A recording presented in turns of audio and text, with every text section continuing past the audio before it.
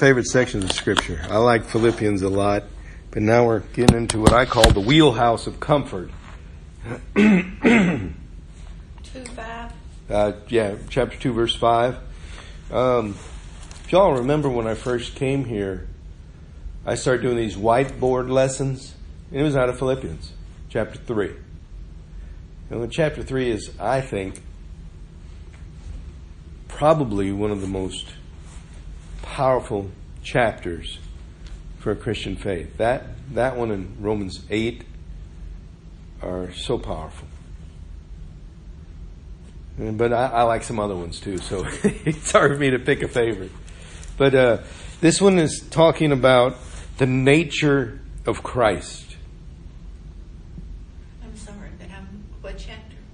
2. I thought you said 3. No. 2.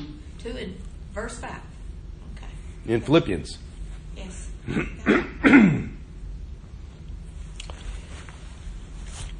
And when he talks about the nature of Christ, he precludes it with the very first verse 5. He says, "Let this mind be in you, which was also in Christ Jesus."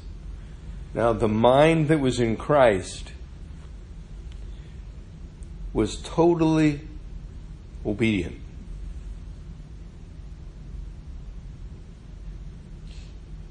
We're told in Scripture that he learned obedience through suffering. Jesus did. But he was still obedient even in suffering. To the greatest extent you could suffer, he was still obedient. And that's how he learned it. But when it says the mind in you which was also in Christ, this picture of Christ is very, very vivid. It's one of those description passages about Jesus that just stirs my heart.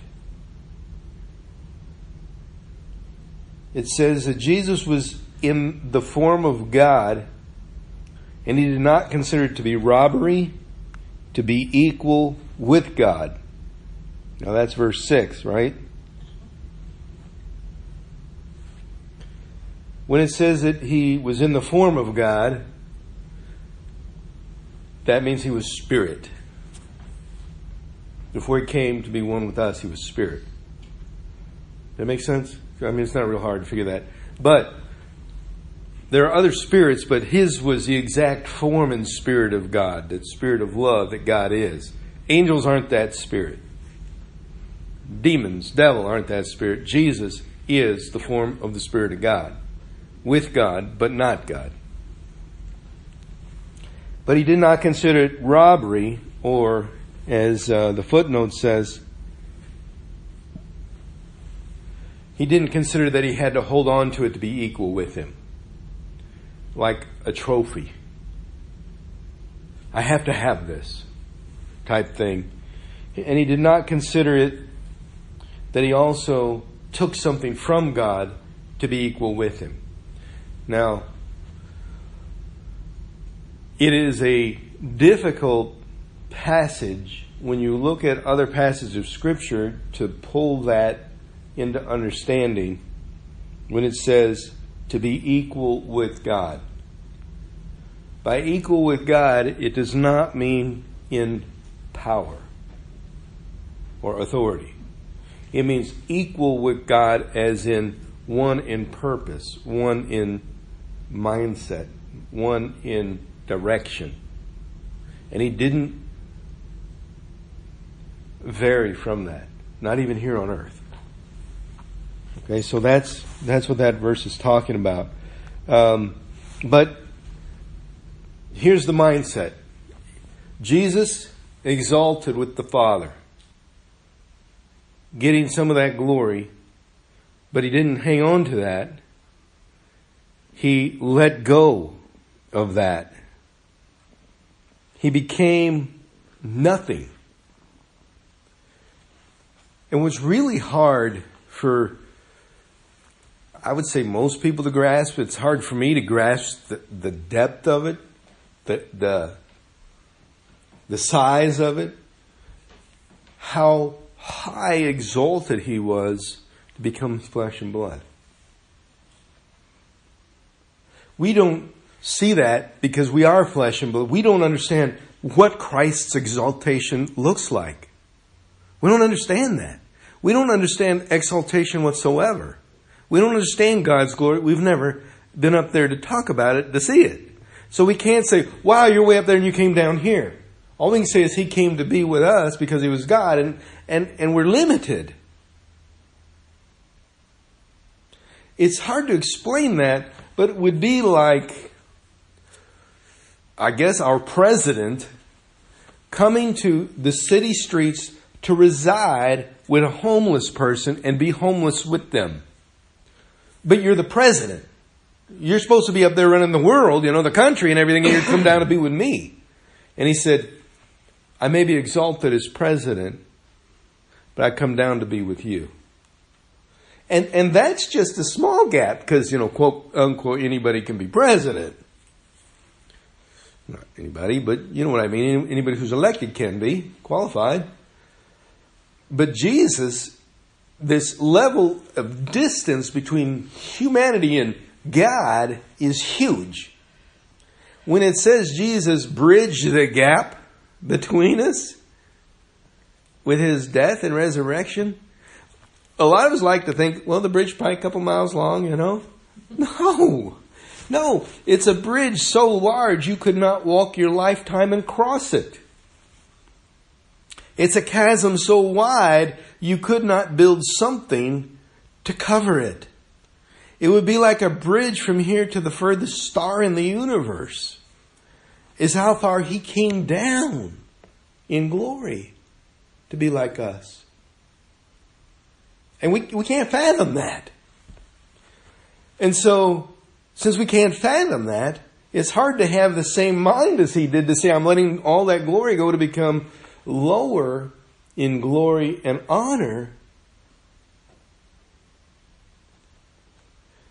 Because we don't know what lower in glory and honor to that extent is for us in our lives.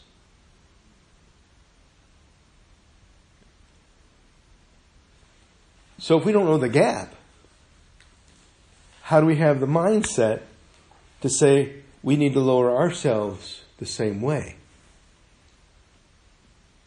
And it doesn't mean shamefully Jesus was lowered. He did it to help us. He did it out of the Father's love for us. He debased, if you will, his Son to raise us up with him. When Ephesians chapter 2 says that we are seated with Christ at the right hand of God the Father Almighty, I think we blow the significance of that verse. We can't understand it. So we just go, yeah, I'm seated up there with right hand side God, all that. We don't get that. I don't think we understand what that is. And the reason is because we can't fathom that. Because we don't know what kind of exaltation we have. Otherwise, we'd never question God's love for us, his power in us and through us, and the impact we make on the world when God is in us. We'd never question God's power through us if we knew exactly how exalted we are. The devil can't reach us there. The devil can't touch us at the right hand of God the Father Almighty. And he certainly can't shake us out of there. But we have walked around defeated as believers. Because we don't have the mind of Christ. Well, I'm just a person. I'm just, I make mistakes. And we look at it like it's us. But we're not. The mind of Christ, this is kind of juxtaposed, if you will. Juxtaposed, not juxtasupposed. Juxtaposed position. Christ comes down to us, right? To have the mind of Christ means we go up to there. Not we go lower. We're already at the low. We're already at a world of sin and darkness. So to have the mind of Christ means I belong up there with my Heavenly Father. I'm going to put it up with this world for a while, but I belong up there. That's my home. That's my calling. This is not my home. This world can't satisfy me or make me happy enough. Only being with my Father can. And that's the mind of Christ. But we look at it like, well, I'm supposed to talk like Jesus did, walk like Jesus. No. To understand where we belong. Jesus knew that's where he belonged, but he came here to be humbled. No. To humble himself so that he could bring us up. He didn't do it, I'm going to go be miserable. It's not what he did. He said, I'm going to go down there and humble myself, not humiliate myself, but bring myself to a lower level to bring those I'm going down to up with me. It'd be like royalty stripping off all their royalty because a peasant isn't allowed in the presence of the king, and the king strips off all his royalty to go down to the peasant and say, I want you in my chambers today. This is your home. You may not know it because you don't have royal blood in you, but I'm giving you my throne. And you're going to be my throne with me. But right now, I just want you to know that. I'll be back someday to get you, but I can go back to the throne, and one day you're going to be in there with me. I promise you this. And the peasant lives out his life going, what? Here's the mind of man. I'm just a peasant. The king says he loves me and I got a throne, but he's never come for me. He never works power in my life. He never does anything for me. So how do I even know this is true? How do I know he even really meant it? But to have the mind of Christ is to say, I am royalty. The king never lied. He told the truth. I belong there and I will be there because he said so. Not because of what the world says, not because of what the other peasants around me say, but because the king said so and he has all divine authority. That's the mind of Christ. I belong with him.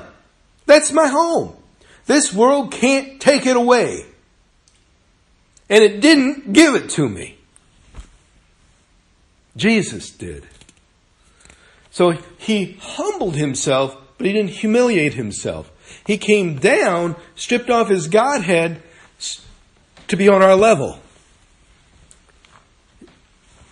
And that's why I like this passage so much. It's really powerful. And it says here's a good way of saying it, verse 7, he made himself of no reputation. He stripped off his claim to fame. I'm nothing now. I'm not the Godhead. I'm a human being. But my heart is for God. And I'm going to show you that you can do it down here and live for him no matter what people do to you. And he did it. Right? And he took, it even says, he took the form of a bondservant and came in a likeness of men. I don't know if you catch this or not, but he came as a baby, right? And he grew up under Mary and Joseph's parenting, right? But it said he was a bondservant. Anybody know what a bondservant is? Any idea?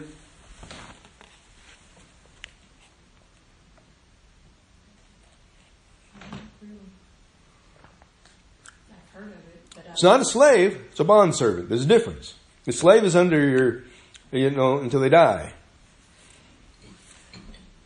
Anybody know what? So would you pay off your debt? That's right. And he did.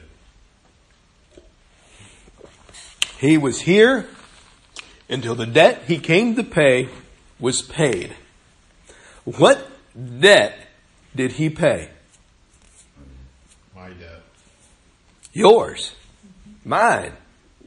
He came as a bondservant to be indebted until our debt was paid. When he had paid it, he could go back. Now listen, important.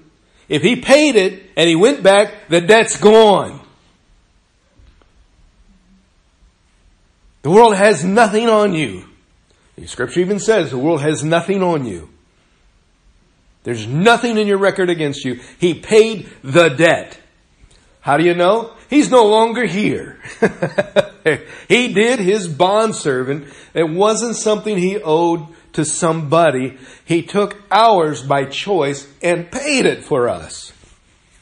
But he didn't leave until the debt was paid, because a bondservant stays and does the work of the servant of who the debt is owed to until the debt is paid, and then he's free from it. And when he's free from it, here's what it means. You return to your homeland and your inheritance. That's how this looked like in practical terms, okay? Suppose someone wanted a piece of land or wanted to purchase some property and didn't have enough money to do so, and wanted to buy a piece of land. I'll just give an example. Say I'm going to use local instead of over there. It makes it a little simpler. Say someone from Mayfield wanted to buy property in Mayfield and provide for his family in Mayfield, but he couldn't afford to do it. And so he took out a debt of guarantee as a bondservant to someone who would then purchase and provide for them and provide the finances for the term of that servanthood that would give him enough when he left. So that he would, I'm just going to use simple figures, needs $1 million for all your life expenses and to cover your family for the time you're in servant and to cover the rest of your life. So you're going to come and work for me for 45 years. At the end of 45 years, the debt note is canceled of the $1 million. You go back to where the land is that you purchased, that someone purchased for you, that was your home, that was your family's home. And once you're done serving, you don't have to serve anymore, so you go back home where you belong. That's what Jesus did. He went back home where he belonged.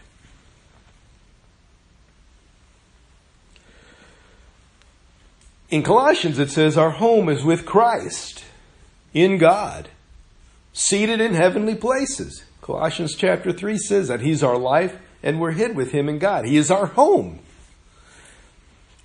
Jesus said this in John 14, that great passage they read at funerals. Let not your heart be troubled. Do not be afraid. You believe in God, believe also in me. In my Father's house are many places to live. And I'm going to get yours ready. And I'm going to come back and I'm going to take you there because your debt's paid. And when your life is over and you finish serving God, I'm going to bring you to your right place. You don't owe anything for this, but it's not ready yet. So you got to serve out as a servant of God, a slave of Christ, as Paul likes to say, because this isn't your home. You're serving God, who's preparing things for you over there, here. And so, if our focus is, man, I got to get ahead here, I got to get alive here, I got to take care of this over here, and we never think about the eternal things in our life, what home are we focused on? This one. And we say clearly, we believe that home isn't ours, but this one is. But I promise you, 100 years from now, none of the possessions we have right now will we have. They will not be in your name. None of them. They probably won't even exist unless it's land. It's true. Most of the homes will be caved in, replaced, paved over, burnt, whatever.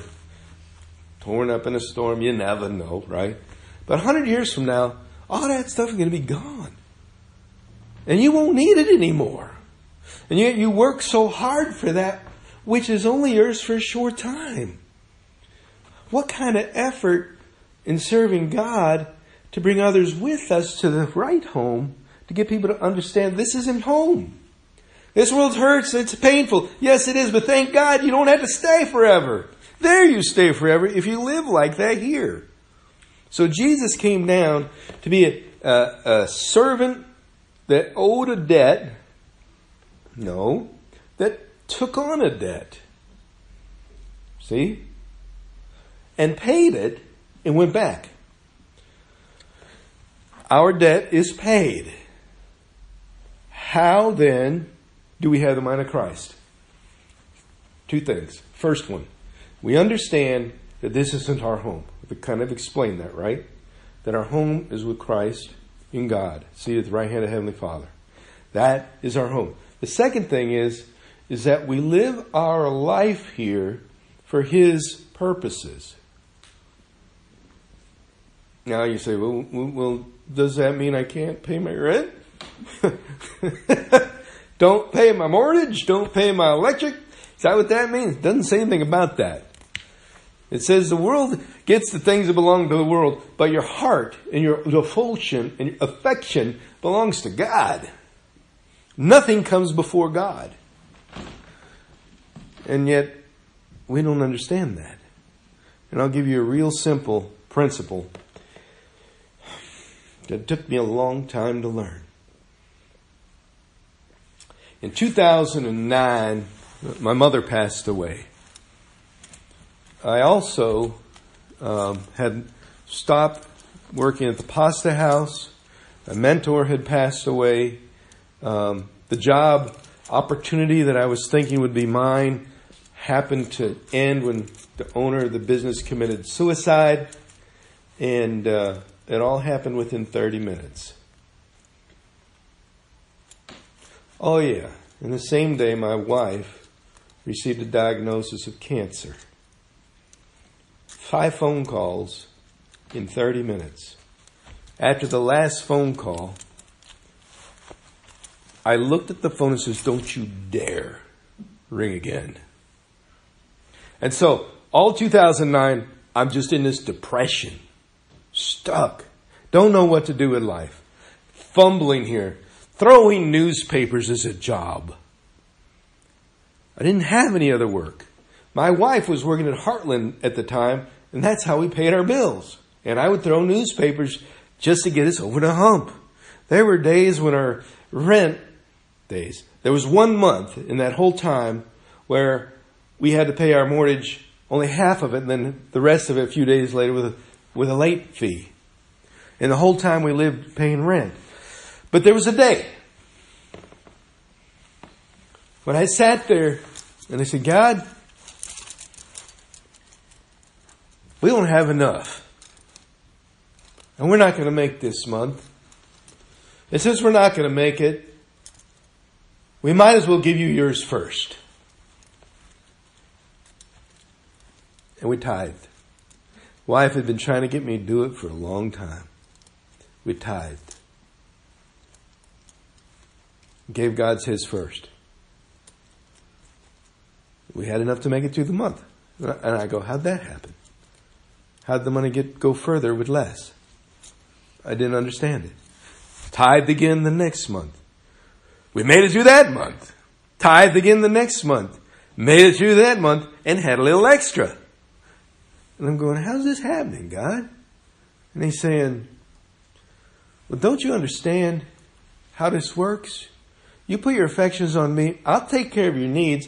You take care of me in our relationship. You covet that. You protect that. You honor that.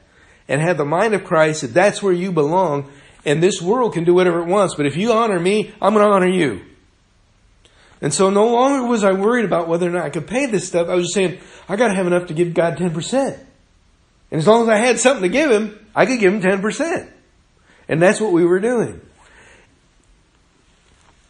2010 starts rolling along. I'm still throwing newspapers, but we're still making our bills. Still have just a little extra.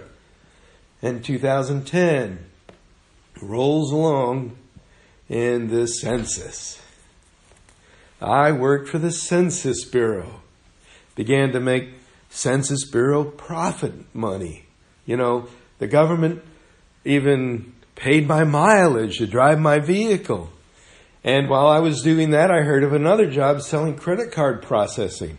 So I started doing that. And all of a sudden, from making $160 a week throwing newspapers, which is like nothing, to $750 a week doing this credit card stuff, and $400 every week for the census. And all of a sudden, I'm going, I got more money. I can do what I want. And my wife's going, no, we got debt. And I did, because I let all my debts go to collection, but I was kept hers faithful. And in that moment, this is really cool. In that moment, I said, look, I got more. And God said, yep, what you going to do with it? I said, you get the first 10%. And we never missed a payment on any of her cards. And I told her, I'm going to let mine go to pot. We're going to get your credit good. And it was an act of wisdom, because when we needed, in 2011, to purchase a home, my credit couldn't help us. But hers was strong enough that we were able to finance a home and move in where we are now, in 2011. Now get this. Census is over. And all I'm doing is the credit card stuff. And I'm only making like $300, $400 a week now because they changed the pay pattern. But we're still making our payments. And we still have money. And I'm going, how's this happening? I said, I don't know, God. You're weird, I guess. I'm honoring you and less is going further. How? I don't know. But there was never a time where we went hungry or missed any payments as soon as I started making tithes. Now, why am I saying this? Because if our heart isn't first toward God and it's more for stuff down here, God knows that. He does. I'm not saying, oh, shame on you for not tithing. That's not what I'm saying. What I'm saying is, you belong with God. And we don't know this because we haven't had a mind of Christ. We think the mind of Christ is, what would Jesus do? No, it's who He is, where He is. And that's where you are. And that's where you belong, is with Him. And so when He came to be with you, so you could be with Him. He came down to bring you up. And yet our mindset is still on this level, rather than understanding how far up we really are exalted in Him. This world cannot defeat a beloved of Christ. Scripture says, touch not thine anointed. David said that about the king, right? Saul, touch not thine anointed. You are an anointed child of God when you belong to Jesus Christ.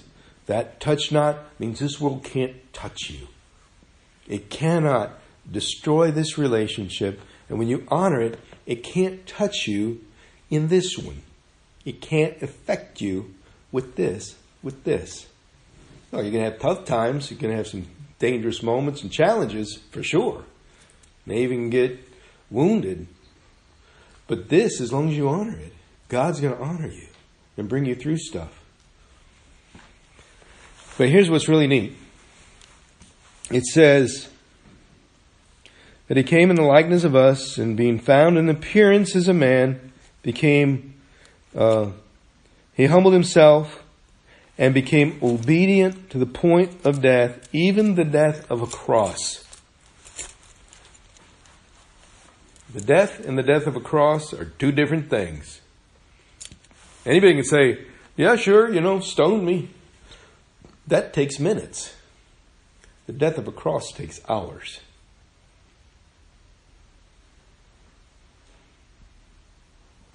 So He chose the worst kind of death. Verse 9. And here's where it is. The mind of Christ. Therefore God has highly exalted Him and given Him a name which is above every name. Jesus has a name above every name. We miss, it's hard to explain, but you kind of see the levels now. Down here is one level, the name of Jesus above it all. High above it all. And His name is there. And when someone says His name, it says every knee shall bow, every tongue shall confess, those in heaven, those on earth, and those under the earth, that Jesus Christ is Lord, to the glory of God the Father. Now, it's not saying like believe, confess, like I worship you, confess, but that everything below Jesus' name, which is everything, would look up and say, He is above me. He is truly Lord. When you have the mind of Christ, that means you understand He is truly Lord above it all. He is ultimate. That's the mind of Christ. That you understand that, but you also understand you belong there.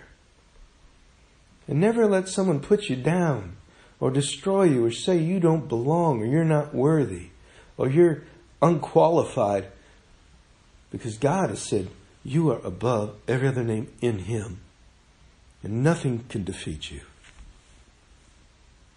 That's the mind of Christ. This is awesome stuff. But we just miss it because we go, well, He humbled Himself, so I got to humble myself. It's not what it's saying. You can't see that far down how far He came. You're already in a humbled position as a broken individual. You have a debt you cannot pay. That's humble enough. Knowing that. And knowing that He paid it so you could be exalted. Wrap your head around that and begin to praise Him and thank Him every day of your life for it. That is what we're talking about. That's good stuff. And that's the gospel. Any thoughts, comments, questions? You'd make a good prosperity minister. I don't know if you've ever seen some of these guys that are going around preaching about prosperity. Yeah. It's absolutely correct. But they preach it a little different. Yeah. They say, sow a seed to the church and God will bless you. That's how they do it. Sow into my ministry and you'll get a prayer cloth and you'll be blessed. Wow. It's not how I see Two it. different ways to look at that.